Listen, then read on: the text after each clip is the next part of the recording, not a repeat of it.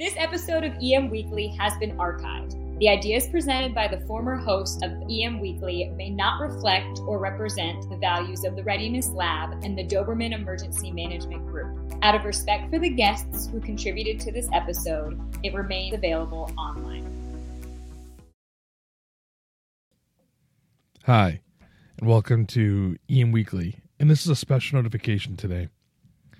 With sad news, we're reporting that Edward Gabriel, the Deputy Assistant Secretary of Health and Human Services, has died. Edward Gabriel was a giant of a man, I suppose, in the aspects that he did a lot for emergency management throughout the years.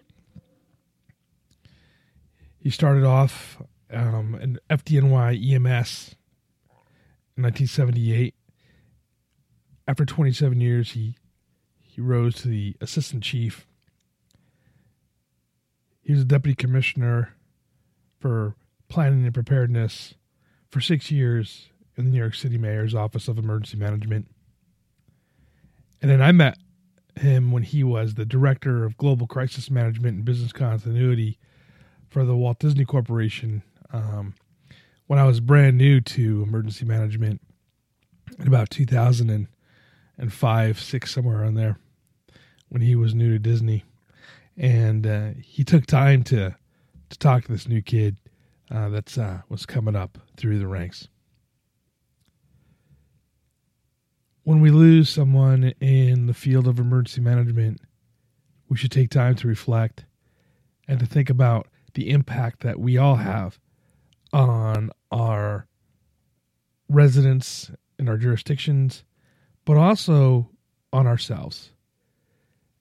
And in Ed's memory, ask yourself, how can we move the profession forward?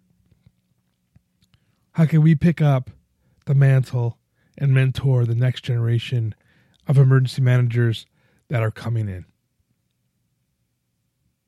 Sad day. God bless Ed. Rest in peace. We have the watch.